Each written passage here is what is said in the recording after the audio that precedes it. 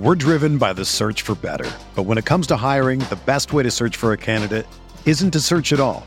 Don't search, match with Indeed. Indeed is your matching and hiring platform with over 350 million global monthly visitors, according to Indeed data, and a matching engine that helps you find quality candidates fast. Ditch the busy work. Use Indeed for scheduling, screening, and messaging so you can connect with candidates faster. Leveraging over 140 million qualifications and preferences every day, Indeed's matching engine is constantly learning from your preferences, so the more you use Indeed, the better it gets. Join more than 3.5 million businesses worldwide that use Indeed to hire great talent fast. And listeners of this show will get a $75 sponsored job credit to get your jobs more visibility at Indeed.com/Blue Wire. Just go to Indeed.com/Blue Wire right now and support our show by saying that you heard about Indeed on this podcast. That's Indeed.com/Blue Wire. Terms and conditions apply. Need to hire? You need Indeed. This is Tyrese Halliburton, and you're listening to Setting the Pace.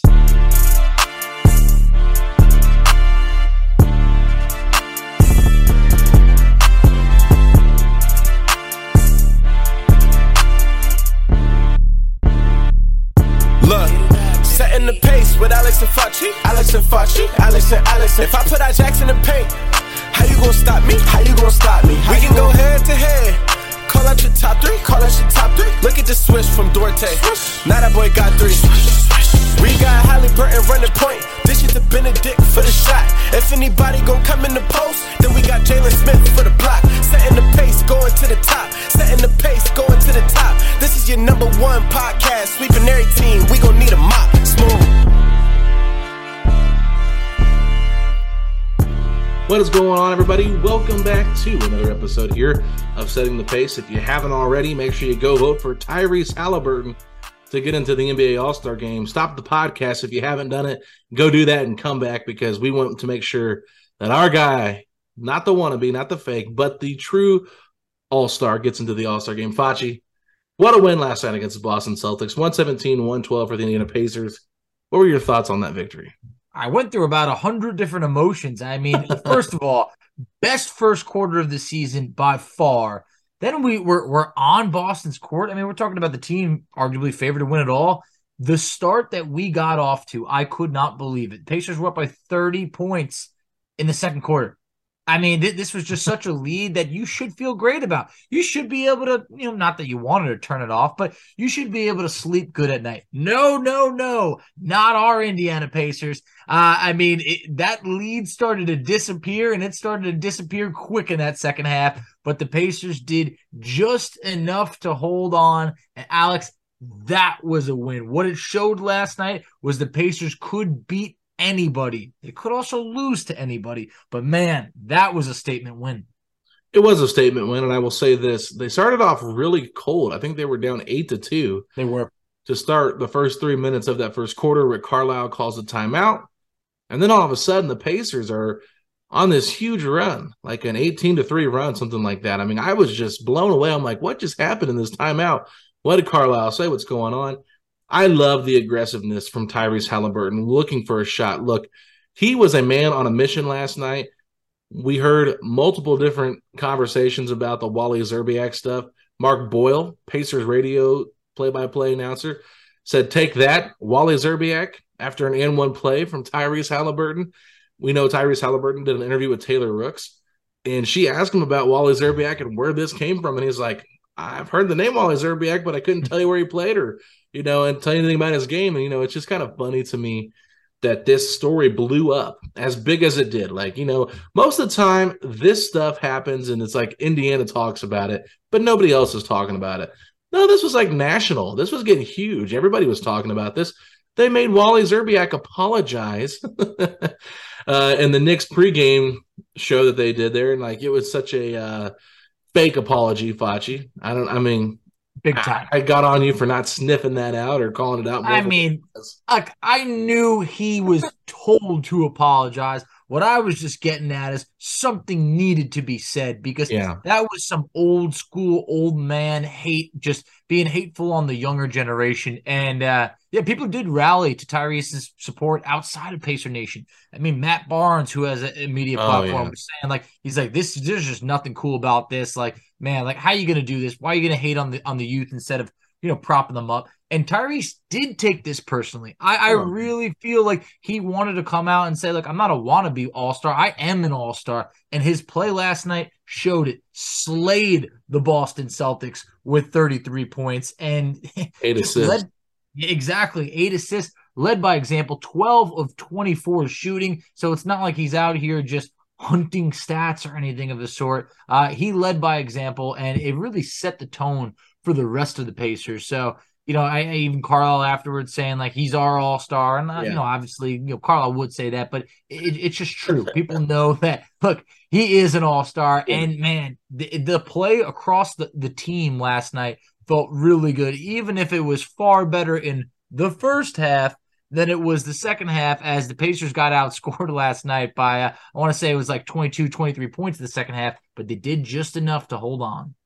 Yeah, and I was saying all that stuff about Wally Szczerbiak to get to the point that Tyrese Halliburton played fantastic last night. I mean, and Halliburton even said this in his post-game interview. Yeah, I was aggressive. And by me being aggressive, it got other guys more opportunities to get open looks. And we saw it all night. I mean, I posted a video on Twitter last night where he threw a pass to Andrew Nembhard on a back cut. It was a beautiful play. They ran a pick and pop, with Jalen Smith, but he kind of like deflected the screen. And so Al Horford kind of followed towards the middle and left Jalen Smith. Well, Tyrese looked at Jalen Smith, and so Jaylen Brown, who was guarding Andrew Nembhard, was like, oh, shoot, he's going to pass to Jalen Smith.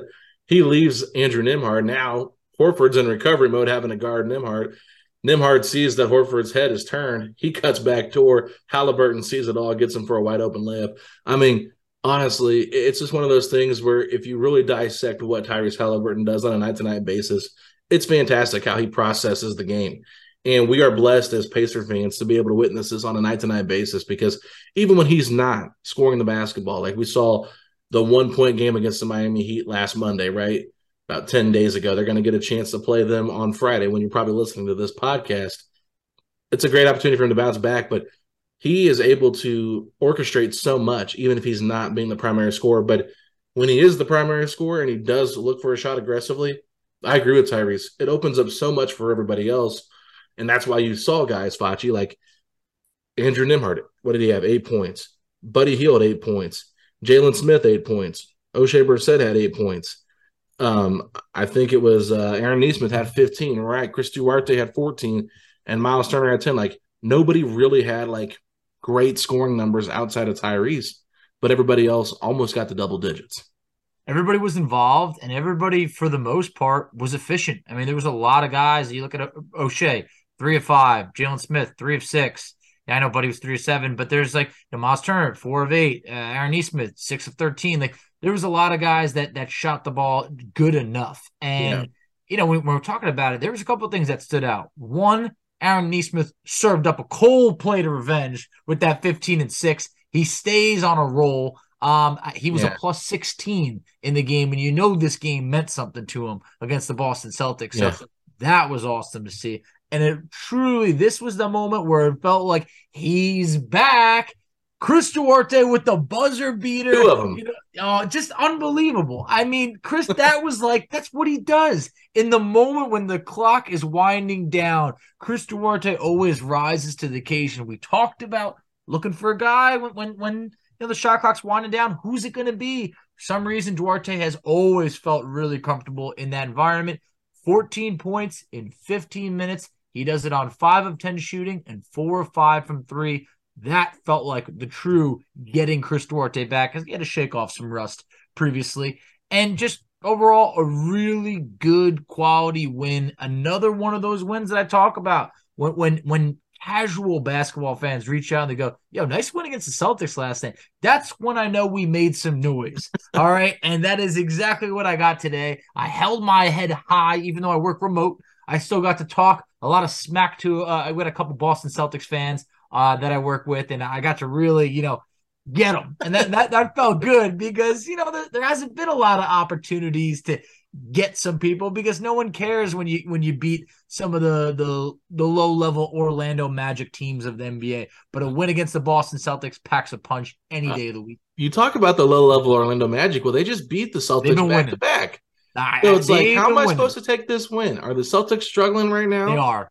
Are they going through the winter lull of just like trying to get through the long 82-game season where they're just like, man, we're so good. We don't have to try that hard. And that's kind of what it felt like. It felt like they were just like a totally different team in the second half. Yeah. That's why they outscored the Pacers by like, what was it, 20-some points? Which is 23? Like 23 points, yeah. Okay, yeah. I mean, one of the things that you notice, like as soon as the Pacers put the ball in play, their defensive pressure was up higher. They were guarding tighter. They were more effective. They got a lot of offensive rebounds, it felt like, in that second half. A lot of opportunities for them to get some wide open looks back to back.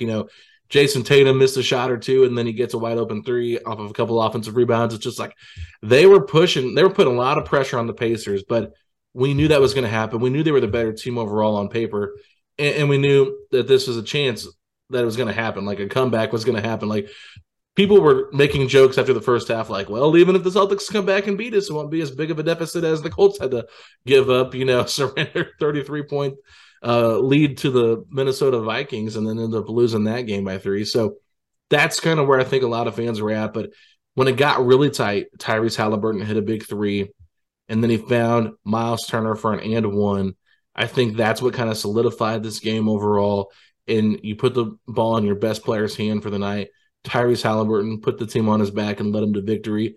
But I will say, you said it, Chris Duarte, all the guys that I mentioned, though, all of them hit big shots at certain times throughout that stretch to kind of stop the bleeding a little bit because the TD Garden was ready to explode. It felt like a playoff atmosphere in there watching it live, and it felt like, oh, my God, please do not just give this game away, Facci, because that's what it felt like was going to happen. But I honestly, like, as much as we're on team, like, let's get a higher draft pick, don't lose sight of the big picture here.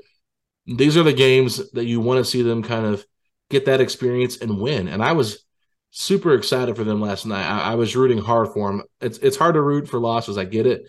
And just seeing how good the Celtics team is, the way the Pacers came out, and I wanted them to finish the game and get some confidence going. So did I, and the lead got down as low as 6 towards the end of the game, and I was really nervous. Afterwards, my wife was like, "Wait, they ended up winning?" And I was like, "Babe, of course we won." And it was just like I was not in position to say of course based on how the last few games went against the Knicks and the Cavs, but this was the difference in those games. When it mattered most, we locked down, got the stops, made the shots that we needed. But there was a couple alarming stats in there. We were out-rebounded by 25. We gave up 25 offensive rebounds. Yeah, it was bad in the second half.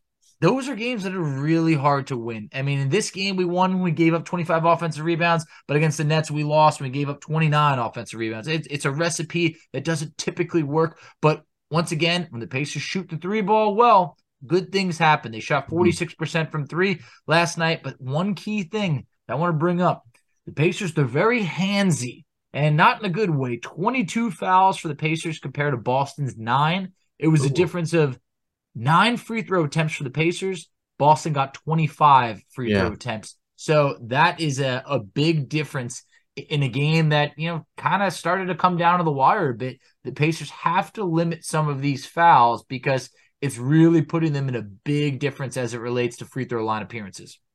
That's a good point. And you go back to the rebounding here. I thought Jalen Smith played very well. He did. In the minutes when Miles Turner got in foul trouble. I think Miles picked up his 4th in the third quarter. And so they went with Jalen early, and he ended up finishing the game with 9 rebounds. And he had some tough matchups. I mean, when you're playing small like they are, it's going to be tougher to rebound, especially against the Celtics team that is a good rebounding team overall. Al Horford, Robert Williams is back in the mix. They got Grant Williams. Then you got, your long forwards like your Jason Tatums and your Jaylen Browns. Like, these are all guys that are effective on the glass when they want to be. And that's what it was. And I'm curious how different this game goes if Marcus Smart plays instead of, starting Peyton Pritchard and then kind of riding the hot hand of Brogdon, because I thought Brogdon played pretty well for, himself. Like, it wasn't a great Brogdon game, but it wasn't a bad one. I will say this. This is off topic in terms of basketball-related conversation, but Malcolm Brogdon's haircut Kind of reminds me of like a 90s TV show actor. I don't know if you got the same vibes, but I was feeling I can see it. No, I could definitely see that. And it was interesting. But yeah, Brogdon had a good game, but just not good enough because I know he wanted to stick it to us.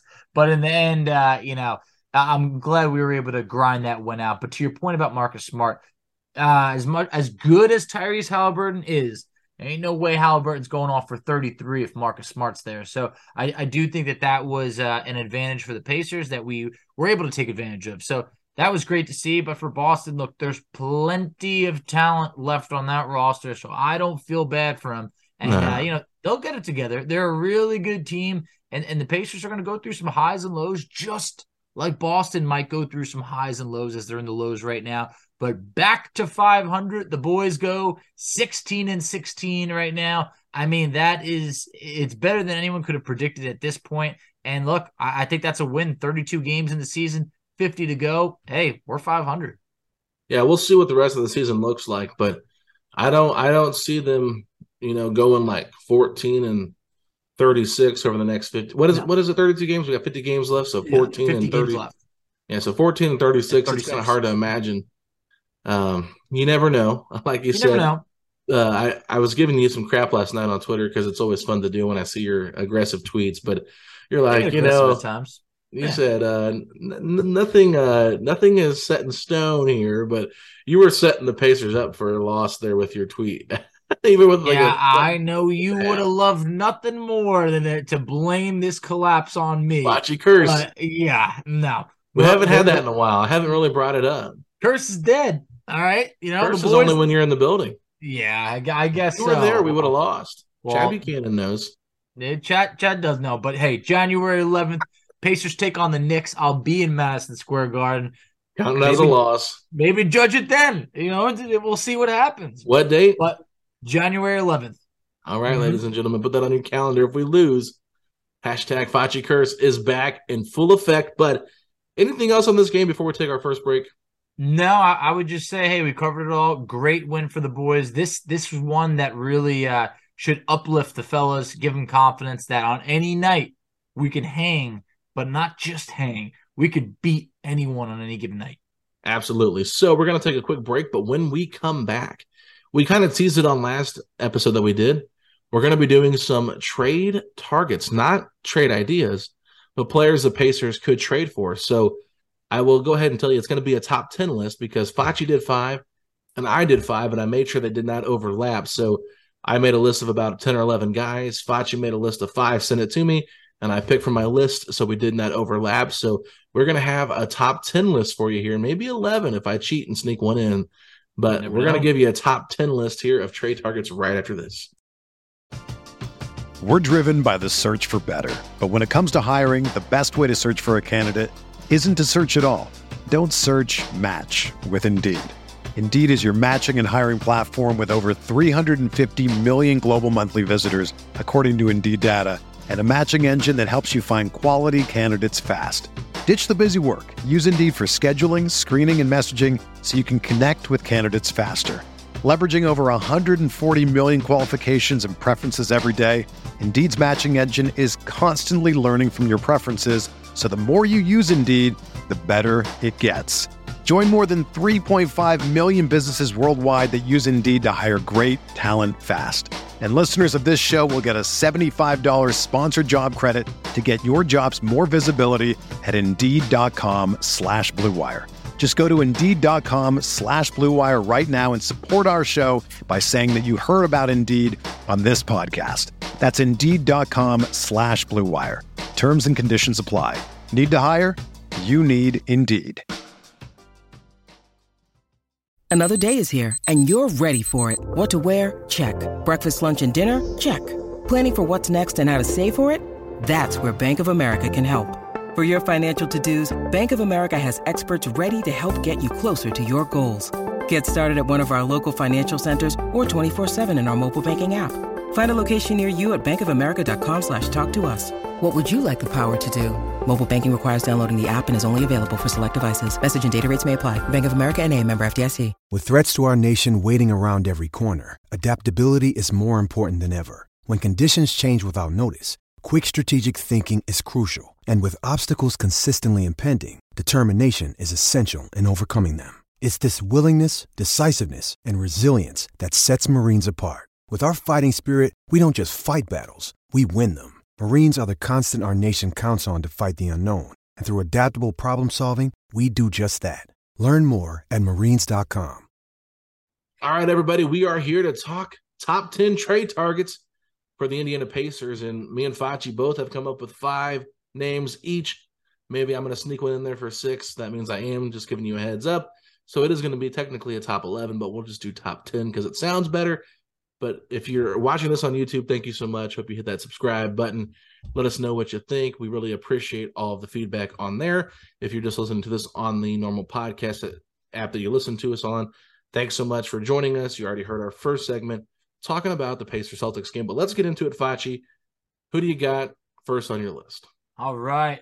Number 5 on my asks for, to Pacer trade targets. I'm going Jaden McDaniels on the Timberwolves. At 6'9", this man is lengthy, and he can defend multiple positions. And when I say multiple, I'm talking about he spent last year 25% of his time guarding power forwards, about 20% of his time guarding 2 guards, 20% of his time guarding small forwards, about 20% of his time guarding point guards, and 10% guarding centers. So he can do a little bit of everything on the defensive end. This is someone who has aspirations of being an all-NBA defender. And this year, he's averaging 11 points per game on 52% shooting, 37% from 3. One thing that really caught my eye was the defense that he played on Tyrese Halliburton earlier in the year, honestly stifling him when the Pacers played the Timberwolves about last month or so.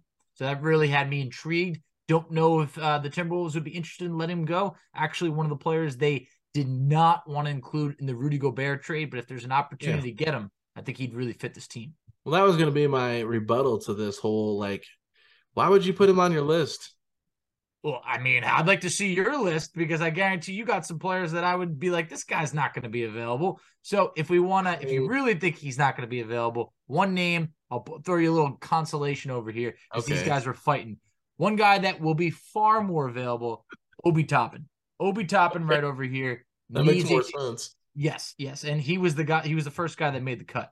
This is a guy that needs a change of scenery. Right when he was drafted is right when Julius Randle took off. So if you're ever to look at just the sheer numbers perspective, they're not going to jump off the page, but Obi Toppin could jump out of the building. The former National Player of the Year, this man is very athletic. He's about to turn 25, which in NBA standards is not the youngest, but he's by no means old. And at 6'9", he could play the 3, he could play the 4. I truly believe his best basketball is ahead of him. And given what the Knicks are doing right now, I don't think they're going to be rushing to re-sign him. I do think he could be available via trade. Okay. So we're going to end up doing our top 12 then, I guess, since you gave an extra Maybe one. we are. Yeah, I mean, Obi Toppin to me makes more sense. I was curious about McDaniels just because the Timberwolves, like you said, they refused to include him in the trade for Rudy Gobert. And pretty much Utah got everything else they wanted from Minnesota in that trade. I think they highly covet him and what he meant to that team last year in the playoffs. I love him. I would love to have him on this team, but just doesn't seem like a realistic option where I think Obi Toppin does. And, me and you talked off air about some of the names that I had on my list. I didn't put those guys that I felt were unrealistic that were reaching for the stars, right? Those are ones you make a call about, and hopefully you get lucky like you did with Tyrese. We're like, okay, really? That he's available? Okay, we'll take him. Still shocked that happened. But guys, right when we logged on, I went real quick, got to know one player. Do you have Jaden McDaniels on your list? And you're like, no. And I was like, all right, I'm making, that was the push for me. So that's why otherwise I had Obi in that original fit spot. Yeah, so Facci doesn't really know much of the guys on my list. I just told him to send me his, and I was trying to make sure I had enough guys to do mine. So I'll move on to my first person on my list here, and this is at the bottom of my list. A name that we've talked about probably for 2 or 3 years now as a guy that we're all kind of we're interested in his game overall, but I think we both have kind of soured on him a little bit. But it's Rui Hachimura, okay? We just saw today that Mark Stein said the Phoenix Suns and Wizards had a trade conversation where the Wizards were going to send Rui Hachimura to the Suns for Jay Crowder because the Wizards are believing in this team for whatever reason, that they're going to be more than a first-round playoff exit. I don't understand that, but, Rui Hachimura is a guy that he's 6'8", he's 230 pounds, and he's a power forward. The Pacers desperately need somebody like this. He's only played in 16 games this season, Facci, but in those 16 games, he's averaging 11.6 points per game, 4.8 rebounds, and 1.1 assists on 48% shooting from the field and 33% from three. The big reason why, and you're going to see a common trend here with a lot of these guys on my list, he's entering restricted free agency this season, and the Wizards could go in several directions. If they want to try to win, maybe you can sell them on a win now guy. If they want to kind of go the opposite route and decide, hey, we're just not going to be a good playoff team, we can sell some of our pieces. Maybe he's another guy that they're like, we don't want to pay him any money, we'll get rid of him. The Pacers can get his bird rights then, and then look to negotiate a deal with him in the offseason, because they do need a power forward, like you mentioned, Obi Toppin. So Rui Hachimura, not like somebody I'm in love with, but I would understand if they went and made a small minor move to try to get him off the Wizards. And maybe all it would take is giving up one of your Cavs or Celtics picks to get him, to be honest with you. With the way this Wizards team is going, you get him on your roster, you give him a chance to kind of show what he can do. I know there's a logjam right now with this rotation, but I think the Pacers want to take a risk on some younger guys, and he's a guy that can make sense. First off, I had to contain my laughter and make sure I didn't laugh in the mic, because the Wizards thinking that they can push forward and add Jay Crowder and do something is just like one of the most pathetic things for a franchise that, Alex, believe it or not, has never won 50 games in their existence. All right. You would know that as a fan. I lived in the area, so I got a lot of friends that were Wizards fans. Right, a lot of friends. They've stopped watching basketball because it's gotten rough over there. Really, a former top 10 pick, someone that you and I were both high on. I just don't understand what happened. I really do think that the Wizards do not develop players well. There's guys that we've seen that have taken a long time. There was a Troy Brown Jr. never really developed over there. Now Rui's kind of been stuck in the same. Johnny Davis does not look like he's doing well over there. Tell me a draft pick they've had that's been like really good. Bradley Beal's like the last one. Yeah, and Beal was the third overall pick. Kelly Oubre Jr. was a decent guy that, materialized as a rotational NBA player. Anyway, Rui needs a change of scenery. It sounds like the trade ask for the Wizards is not much. Mm-hmm. I think that his best basketball should be ahead of him. I know he had something going on last year that really delayed, something personal that really delayed him coming into the season. So, this is someone who I'd be willing to take a flyer on, because I don't think that he's blossomed as much as everybody hoped. But a top 10 pick that is still very young over there, that's always appealing. He's 24 years old. Yeah. I would be intrigued if the price is right. Yeah, exactly. I mean, we know Bob Barker, the price is right. So if it is right, I think that's a right move. But let's move on to your next one, Patch. My next one, hey, I love taking a good flyer on someone who hasn't hit their potential. James Wiseman. Now hear me out. So This man was as talented as they come going into college. I believe arguably the top overall recruit, if not top 2 recruits. Extremely talented, but raw. That raw talent was good enough to get him as the number 2 overall pick after playing just 3 games in college due to a scandal, unfortunately. But injuries have plagued his first 2 seasons, but he's still just 21 years old. Offensively, super gifted, and I'll tell you, I'll even put it in perspective. He's only had 3 games all year where he's played above 18 minutes, and just the other night against the Nets, 30 points on 12 of 14 shooting. Offensively, there's never doubted him. Defensively, he's got a long way to go. Golden State, while they develop players well, they don't have the time to properly develop him in real games. So I do think that if they want to continue to expand their window of winning it all, James Wiseman might be their ticket to bringing in more established players. Plus, Alex, selfishly, if we want to go Thanos mode on the NBA, this is our chance to collect the 4th lottery pick from the 2020 NBA draft.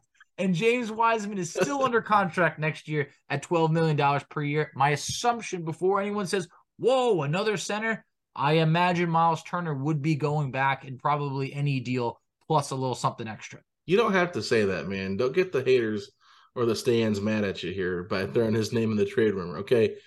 I mean, it makes sense, but don't say it. Save yourself I'm trying to help you. I'm should. looking out for you, man. I'm looking out for you. Appreciate it. No, I just don't think James Wiseman has it, Fachi. And He might not. that's just my opinion. It's like, I understand the Pacers are kind of a team that makes sense to take a risk on him, but I just don't want another project right now at center position. Project. He's a massive project, and is there playing time for a project? I mean, do we really think that he's going to be better than Jalen Smith and Isaiah Jackson at this point? From what he's shown so far in the NBA, I would say no. And if he's got injury history, that's something else I'm concerned about. If it's not going to cost you much, I don't mind using him as kind of like as a salary filler for the Warriors when they have to try to find salary to match up to try to trade for somebody. I mean, it's not the worst idea at all. I'm not trying to debunk that. I just wonder, is he the type of center that we want on our team and with the style we want to play? Because, there's another center out there that's cheaper than him. He's a little bit older than Miles Turner. It's Jakob Poeltl. That's been on the trade block all season long. And I kind of thought he could make some sense for the Pacers because of his ability to rebound the basketball. And he's a good screen setter, decent, pretty good defender as well. But he hasn't taken one 3-point attempt this year. It's like, is that really his game? Is he going to fit what the Pacers want to do? And that's where I'm kind of like, no. I thought about putting Jakob Poeltl on my list just to kind of be different, but I'm like, he's just too different from what they have and what they're trying to do. And I wonder if Wiseman kind of falls in that same boat. If he's going to be, I don't know, do you think he's a guy that can play fast? Well, that remains to be seen because he's a guy who still needs far more playing time to really develop. Yeah. But for Jakob Poeltl, I believe he's entering free agency after this. Yeah, he season. is. So he is. I don't want to trade for anyone that's on an expiring deal because what it costs.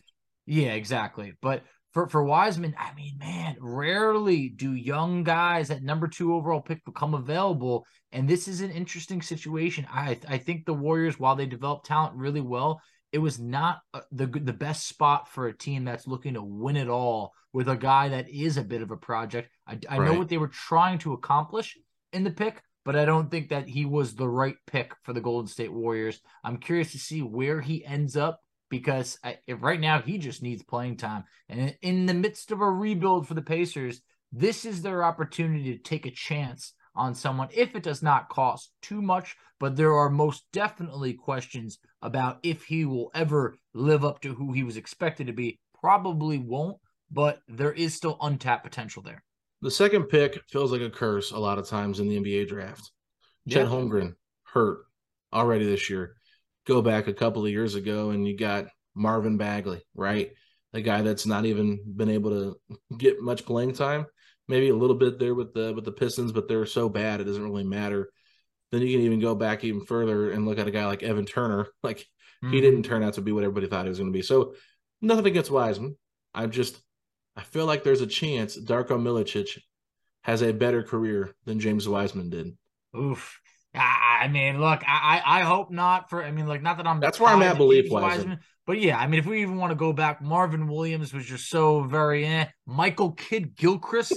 I mean, Kidd-Gilchrist is the definition of the ugliest shot, but the most average player out there. Sam Bowie, back in the day, there's the number 2 pick is just, it gives you some strange results. Yeah, so, hey, I'm ready to move on to your next target. What do you got?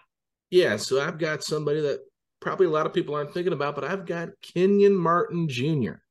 Ooh, 6'6", 215 pounds, small forward of the Houston Rockets. He started in 6 of the 31 games this season, averaging 10.7 points, 5.1 rebounds, and 1.5 assists. 55% from the field, but just 31% from 3. An incredibly athletic wing who can defend well and has a high motor. You can tell he does fit what the Houston Rockets are trying to do with their style of play, their faster pace type of thing. I think he's got a little bit of an edge to him, Fachi. He does. Kind of got some shades of his father in him. High flyer, not afraid to rough it up with some guys. And there's been talks about how he wanted to be traded, I believe, if not mistaken, at the beginning of the season. And I think Jake Fisher reported that, the Rockets are looking for a first-round pick for him. Really? Similar to what they want for Eric Gordon. Like it's a similar package. So I don't know how obtainable he is, but I think if there's a way, the Pacers and Rockets have made trades in the past. They have a history of doing that. Obviously, the Caris LeVert, Victor Oladipo whole thing there that went down. And, of course, they made the trade before that where the Pacers took on, like, two guys or whatever, like Nick Stauskas and somebody else, and waived him. So, they've made trades with the Rockets before. Kevin Pritchard, Chad Buchanan. Seems like they have a good relationship there. I think if Kenyon Martin Jr. somewhat becomes available, the Pacers have to knock on the door and say, hey, what would it take? And I think a 6'6" kind of guy like that could make a lot of sense. And I believe he's entering free agency this season. So, yeah, it's a bit of a risk with that, but he's young. And I think if he fits in well here, he could be a really nice piece with whether it's Nembhard running the second unit or Tyrese running the first unit. Whoever he's playing with, I think he could be a lob threat to a certain degree, even at 6'6", just because he's got so much bounce. Does have a lot of balance. That's someone I've been very intrigued about. I went to West Virginia University. He was rumored to go over there because his dad was coached by Bob Huggins. So I've been following him since high school. And I think when he ended up just making that move to go pro after high school, I was really surprised about that. Ended up, instead of going to college, I forgot where he played, but maybe it was the G, whatever it was not going to college. I thought that was a really bold move.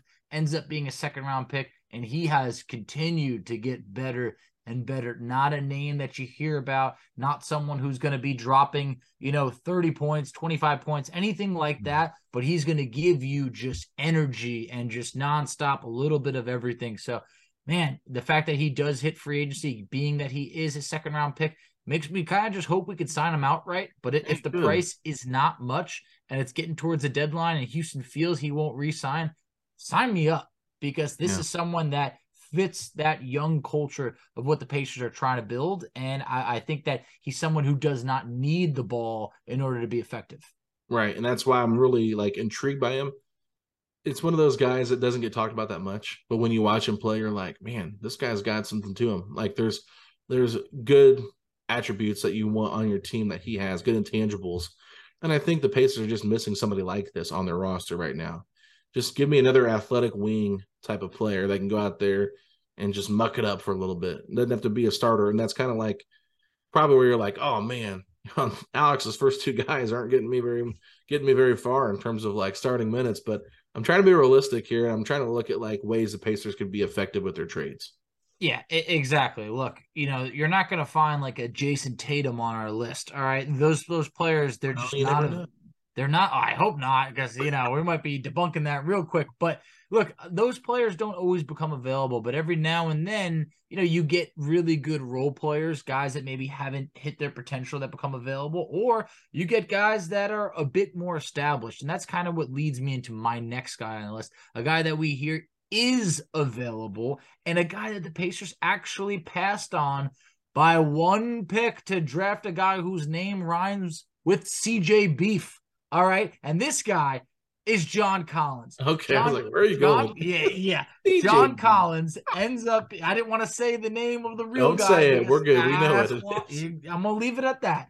But John Collins is someone that I wanted the Pacers to take years ago, but he's not having a John Collins type year, but he is still a matchup problem. For 3 straight years, he essentially averaged 20 and 10 on 55% shooting, nearly 38% from 3. I mean, he's a guy that, never been something to really write home about defensively. He could still give you a block per game. But on the offensive side of things, say the Pacers were to move Turner and you could slide Jalen Smith down to the 5, have John Collins at the 4, or you can move Ijax to the 5. Whatever you want to do over there, the Pacers still have options to make it work. I think that Tyrese Halliburton is a far more of a playmaker than perhaps a Trae Young right now, that I think could get the best out of John Collins, because Tyrese doesn't need to look for a shot as much as a guy like Trae Young does. And if anything, this is the buy low type of situation for John Collins compared to recent years where he flirted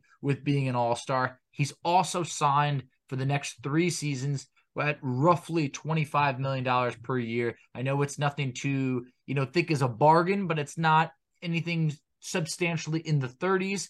But this is also a Pacers team that has cap room and will have more cap room moving forward. What's your thoughts on John Collins? Let me ask you a question, because I want to follow it up. You bring up the contract. You don't think that's too much money for John Collins for what you're trying to do with your rebuild? It's more than a lot of people would feel comfortable with, but it's also not like a max contract by any means. Yeah, no, I get that. And I did talk about this a little bit last week with Eddie Garrison when you were in Washington, D.C. for vacation. And it's one of those things where I'm not like opposed to it, but I don't love it either. I like John Collins. I do. The money does put a little bit of a damper on my excitement to get him.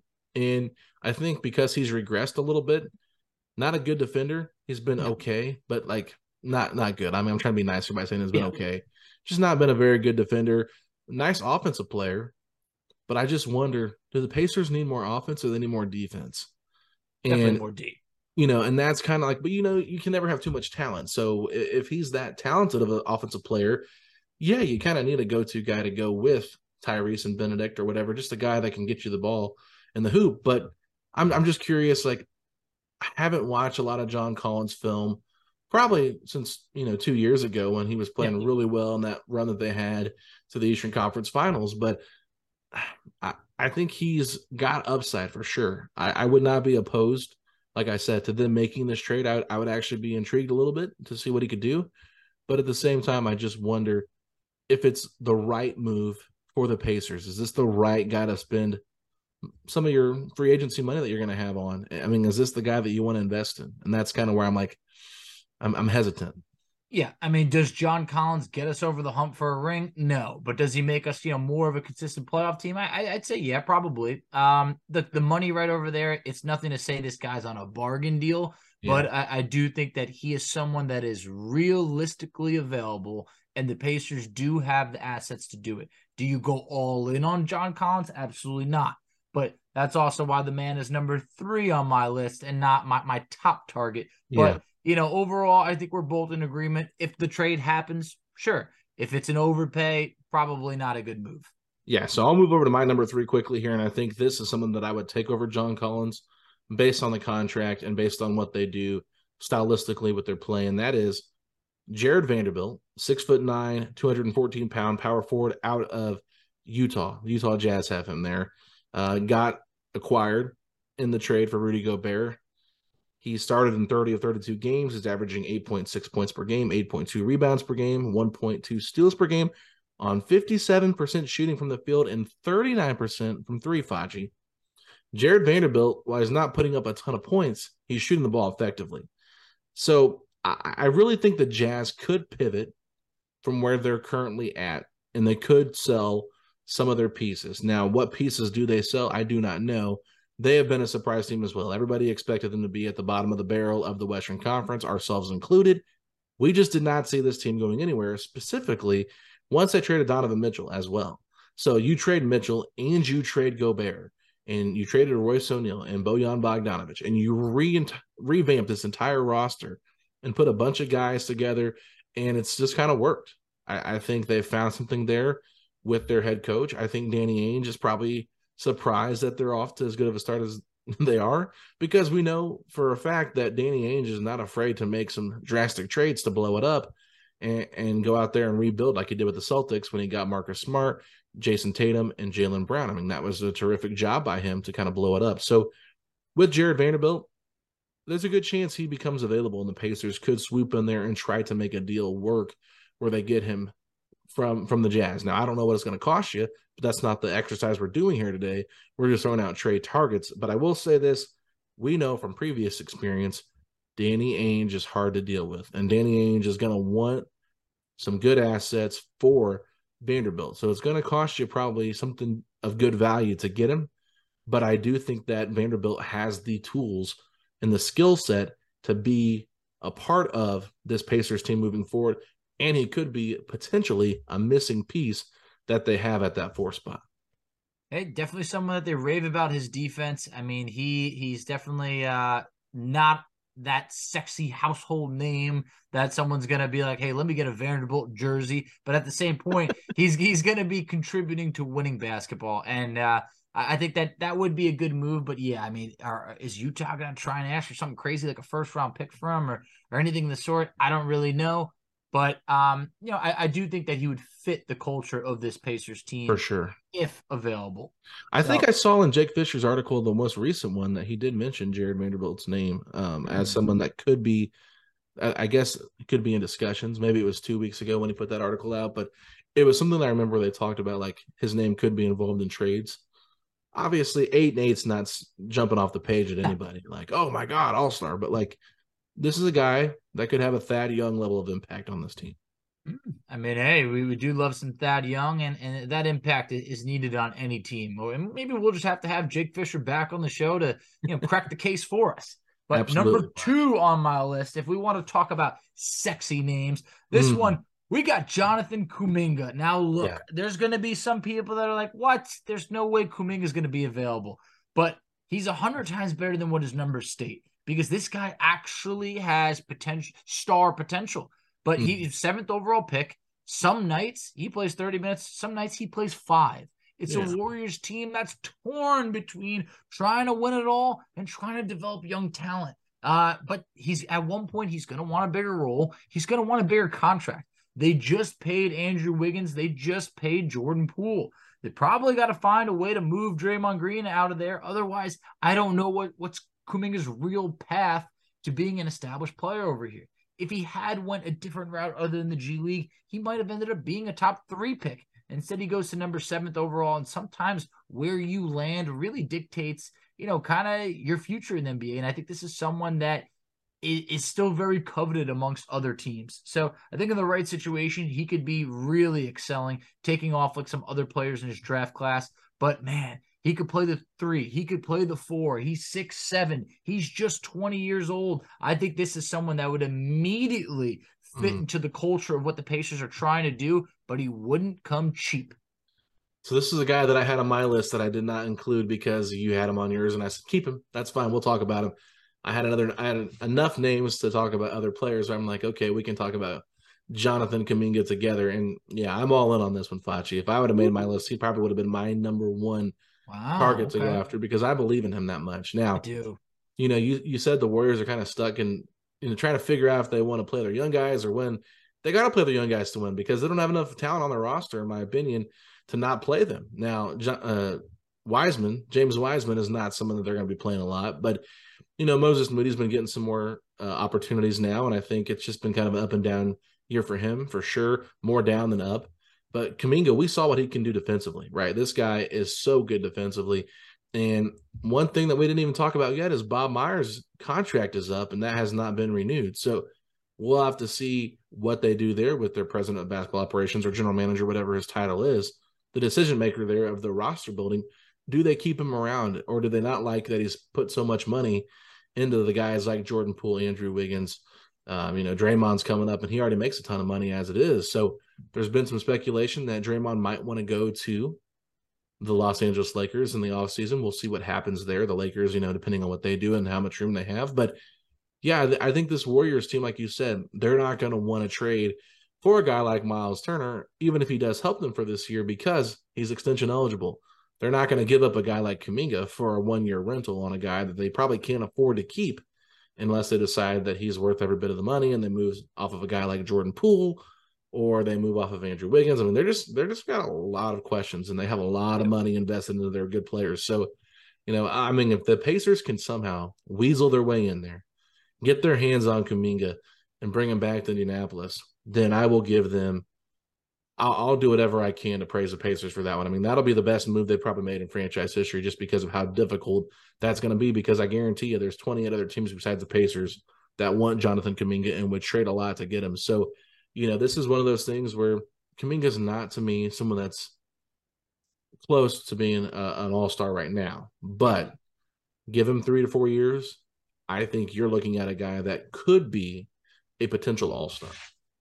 I completely agree. I think he absolutely has all-star potential. But, man, this is one of those situations where it's hard to tempt Golden State with the Celtics and the Cavs picks. Like, they're not like – What, Duarte? You loved him in the draft. They did love Duarte. So I do feel like, Duarte's got to be in there, and so does some of the other young talent on this Pacers team. Probably the Pacers' own first-round pick has got to be in there, the unprotected.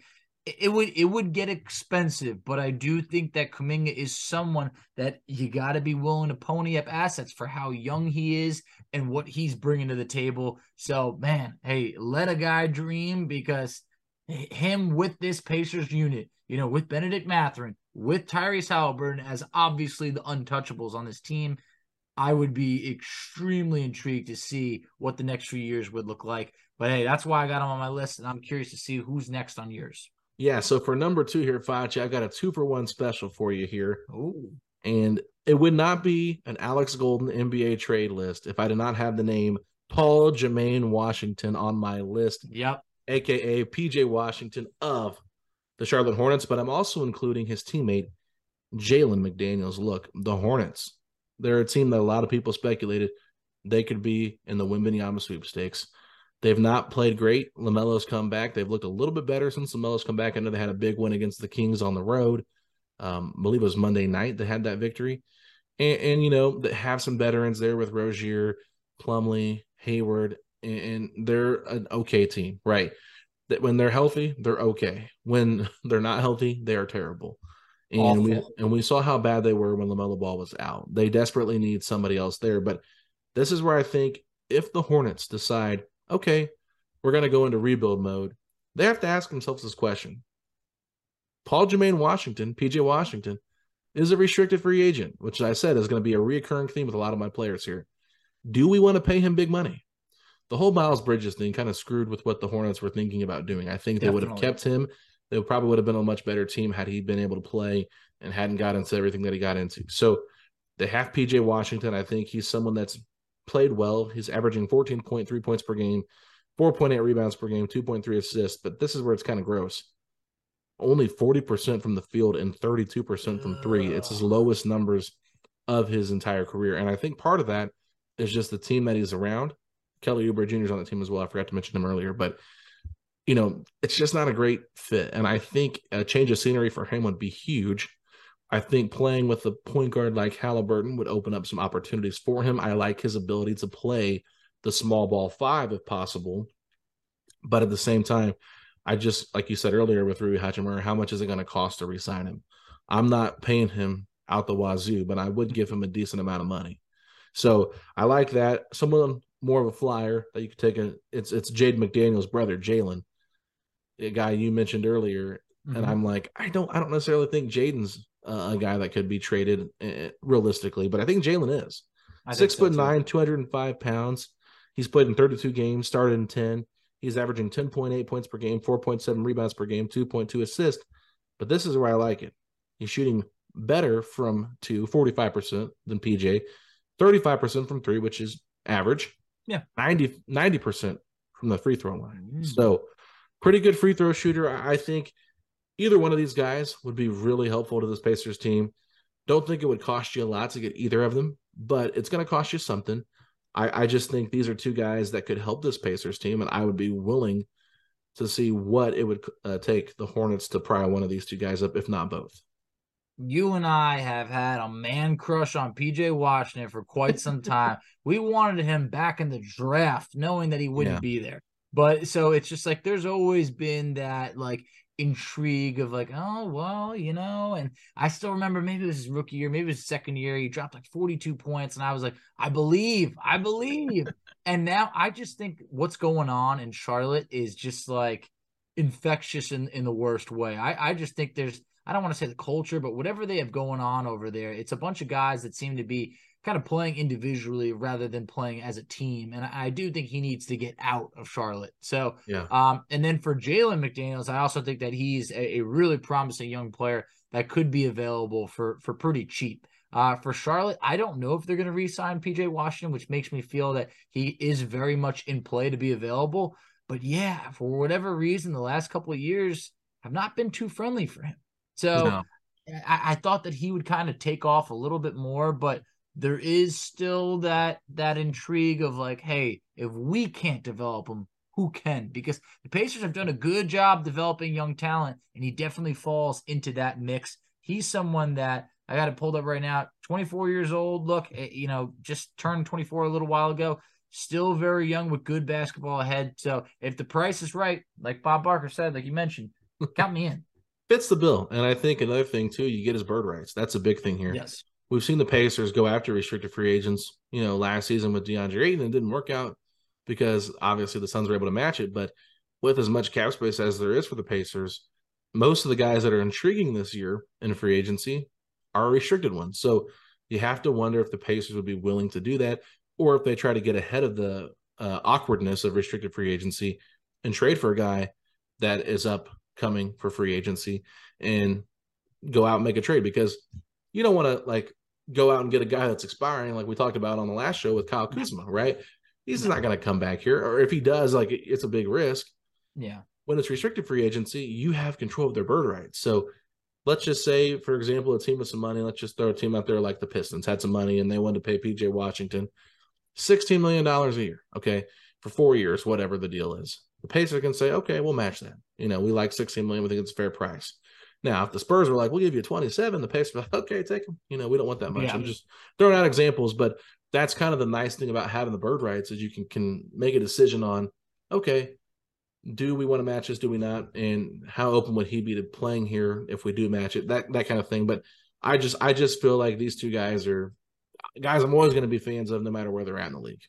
Yeah, if you're trading for an expiring contract, you better be making a playoff push. And I just don't see the Pacers doing that this year. So guys that are entering restricted free agency, I do think is far more beneficial for the team. Yeah. Now, number one on my list, this is not going to come as a surprise because I'm not backing down. I mentioned him a couple episodes ago. Oh, wow. OG Anunoby, the 6'7" wing right now is exactly what the doctor prescribed for these Indiana Pacers. He's averaging 19-6 on 47% shooting. He is a true two-way player. A wing is everything that the Pacers need. He leads the NBA in steals, and this is someone who I mentioned it a couple episodes ago. Every single year he's improved in scoring, rebounding, steals, free throw attempts, and his defensive capabilities. He's still guaranteed under contract through next season, and at just about $20 million has a player option in 2023, 2024. Probably ends up declining that, I would imagine, based on his play. But what worries me is that we heard his trade package could be big, Donovan Mitchell-esque. I don't know. That's so dumb. It really is. That is the stupidest thing I've heard. Because what are we doing here? Everybody needs to cost 5 first-round picks. Like, even if you haven't made an all-star team before, like, even you look at Rudy Gobert and the Timberwolves, they overpaid too much for that. That can't be the trade package for every player that becomes available in the NBA. But we know Toronto's in trouble. They're just coming off of a 6-game losing streak. Where are they going? They're stuck in the mud right now. And you want to get out of that? A guy like OG could be your ticket to, going in a completely different direction. Alex, a guy can dream, but you tell me. I mean, what do you think about this pairing? In the words of Steven Tyler, dream on, baby. Yeah, it might be. I'm dreaming with you, though. Dream until your dreams come true. He also said that. So I'm dreaming on, baby. I'm dreaming until my dreams come true because I would love OG Anunoby on this team. He is a fantastic fit. If he can stay healthy, he is a missing piece. He is clearly a missing piece. This team could totally change the trajectory of where they're headed if they got him on the roster. He's the definition of one. I mean, you look at him, you plug him in as the 3 on this team. All of a sudden, I mean, obviously some guys got to go, but we're cooking with a core that can really elevate each other, and still they all fit the timeline. Him, Benedict, and Tyrese together in the backcourt. I mean, you can't find a better 1-2-3 punch than that. And then the ability to play smaller with him at the 4 potentially. Put Andrew Nembhard in there because we know how smart Nembhard is, or Aaron Nesmith, or whoever. I mean, there's a lot of optionality here with what you could do if you get a guy like OG Anunoby on this team. I have absolutely loved watching him since college. I mean, he kind of came out of nowhere in college. Like, it was this guy that super athletic, and you can tell how much he's developed his game over time. And the injury stuff is a little bit concerning just because you want to make sure you're going to get a healthy OG Anunoby for the majority of his career, which I don't think we can bank on that. But like you said, the Raptors are in trouble. OG Anunoby is a perfect fit for this Indiana Pacers team moving forward. Slam dunk here. This is a 100% I agree with. I didn't put him on my list because I knew you were going to have him on yours. So had to have didn't even have to write him down because I knew you were going to have him. But I love it, and I hate that I went last because mine's going to be so anticlimactic compared to your OG Anunoby pick. What do you got? Another Jared Vanderbilt-esque player or what? So I've got someone that's a little bit older, 26 years old. Will be 27 in March. So he's the same age as Miles Turner. It's Cameron Johnson from the Phoenix Suns. Now, I've talked about him on a couple different podcasts where I've been intrigued by him, and he's only played in 8 games this year, Facci, because he has an injury. Now, he's supposed to be able to come back from that later this season. Not sure exactly when, but in that stretch, Facci, 13 points per game, 3.4 rebounds per game, shooting 45% from the field, but 43% from three and 73% from the free throw line, which is not great, but it's not bad. Restricted free agency, okay? This is once again where I'm going at with this. We did it last year to the Suns. Are we going to play spoiler and do it again? Are we going to mess with the Suns? Because they've already extended DeAndre Ayton. They've already extended Devin Booker. They've already extended Mikal Bridges, and Chris Paul is not a cheap contract either. So that's going to be another expensive contract on their hands if they go all in with Cam Johnson. I think what happens in the playoffs will be easier to understand how this team goes moving forward. Do they make drastic changes if they get bounced early in the playoffs, or do they try to bring everyone back together if they make a good run? And I think both options are available, but we just found out this week Robert Sarver sold the team to a new owner, a billionaire, and he bought the team for $4 billion. Excuse me, I don't have his name up here. If you know what it is, feel free to shout it out. I know he played at Michigan State when they won the championship. That's about it. But there's been talks that he wants to bring in front office people. Now, does that mean that he's going to replace James Johnson? Does that mean he wants them to be a part of the front office with James Johnson? A lot of questions. Jones. Why do I keep doing that? Because we got James Johnson, so it's just I've done it 3 times already this season in podcasts. Killing me. James Jones, yes. I'm sorry about that. Thank you. Former Pacer. Yes, former Pacer. I see the face and I say the wrong name, and I've done it. I did it on Twitter. I've done it on here twice. Oh my goodness. James Jones is the general manager of the Phoenix Suns, maybe president of basketball operations, whatever the title is. But he's the one making all the decisions over there for him with their roster construction. If they bring in somebody to go with him or to take his spot, could that mean they feel differently about Cameron Johnson than he does? And I think that's where you kind of have to look at this and just think to yourself, this is a guy that could really help the Pacers if they're able to get their hands on him. I think he's a good defensive player, shoots the three well, and I think he's still in his prime. So it's going to be huge to get a guy like this. Would he want to come here?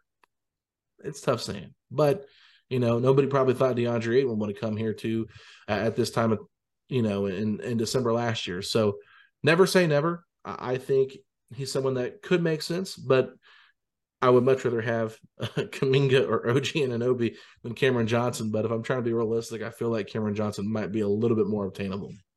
Cameron Johnson should be more obtainable.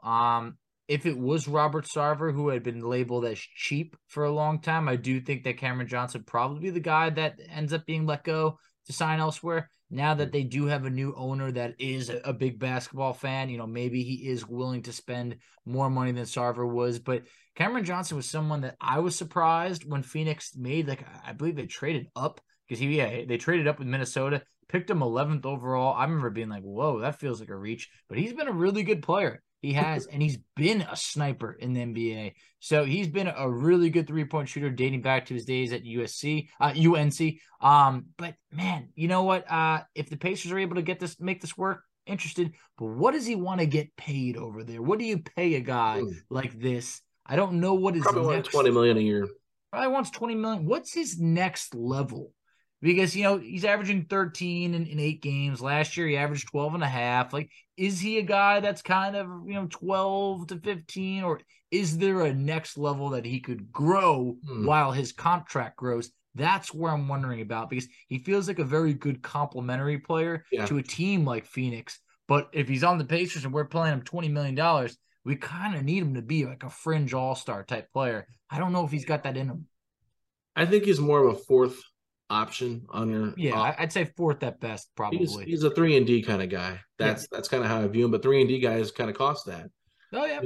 You could kind of almost compare what he is to the Suns to what Aaron Gordon is for the Denver Nuggets when they're fully healthy. Like Michael Porter Jr., Jamal Murray, Nikola Jokic, your top 3. Yeah. Gordon is the huge pivotal fourth piece right there. Defensive stopper that they put their best player on that. I don't know if he can be a guy that defends the best player 1 through 4. I don't think he's as talented defensively as Aaron Gordon is, but what I'm trying to get at is that's kind of his role. He's like the fourth option for a team, and he can still put up points when they need him to. I believe in him a lot. I think he's a good player. How he comes back from this injury is going to be key. Not really known as an injury-prone guy. This is one of his first injuries that I can really recall. I'd be wrong on that, but with the Suns already having Ayton and Booker and Paul and Bridges, it's kind of like he was coming off the bench last year. Jay Crowder was starting, and then they eventually started him in the playoffs over Crowder at points.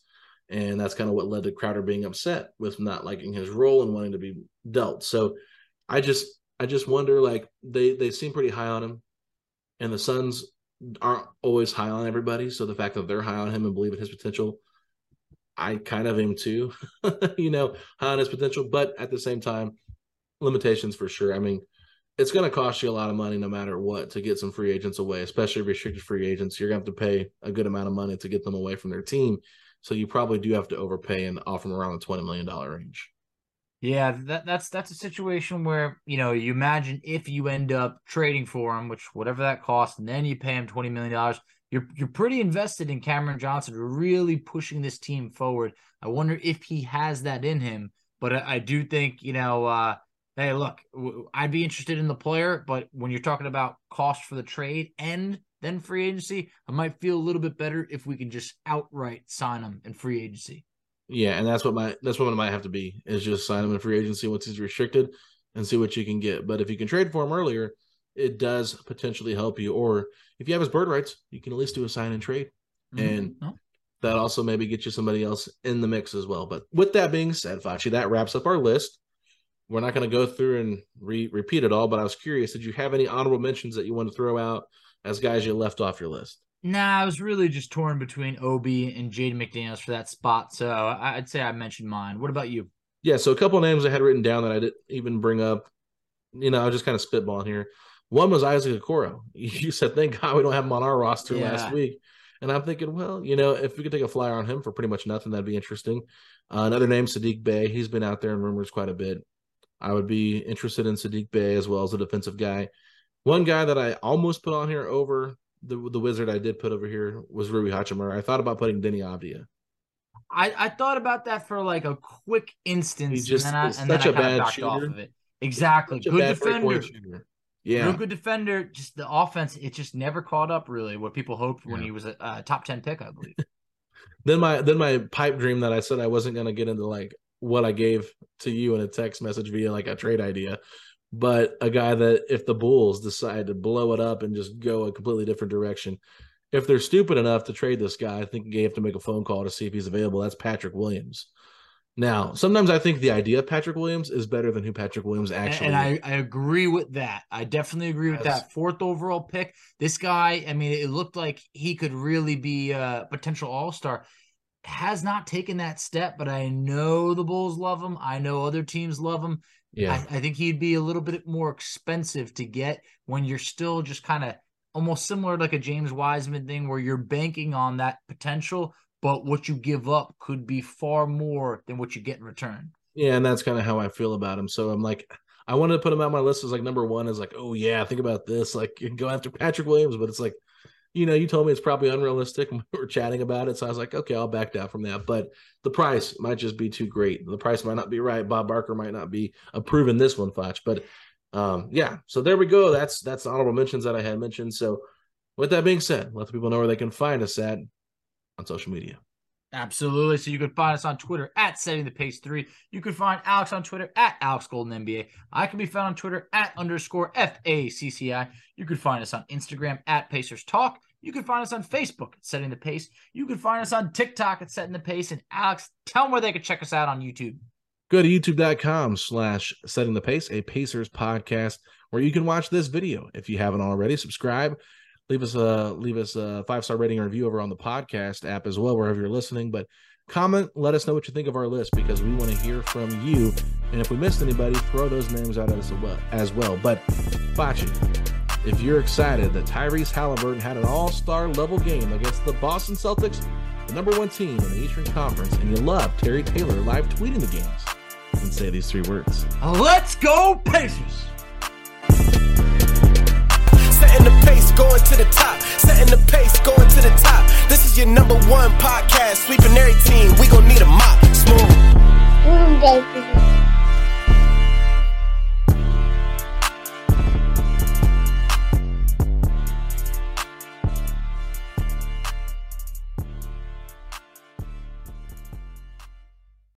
It's happening daily. We're being conned by the institutions we used to trust. The mainstream media is distracting us with meaningless headlines instead of focusing on the harsh realities facing American families. Time is short before something big happens, and that's why so many folks are preparing. They're becoming self-reliant by investing in emergency food storage from My Patriot Supply. Go to MyPatriotSupply.com and secure 4-week emergency food kits for each member of your family. Each kit contains tasty breakfasts, lunches, and dinners, averaging over 2,000 calories per day. Save $50 on each 4-week food kit you purchase. Plus, get free shipping on Ready Hour 4-week emergency food kits. You're not ready if it's not Ready Hour Foods. At My Patriot Supply, you can also get solar power generators, water filtration units, heirloom seeds, and survival gear.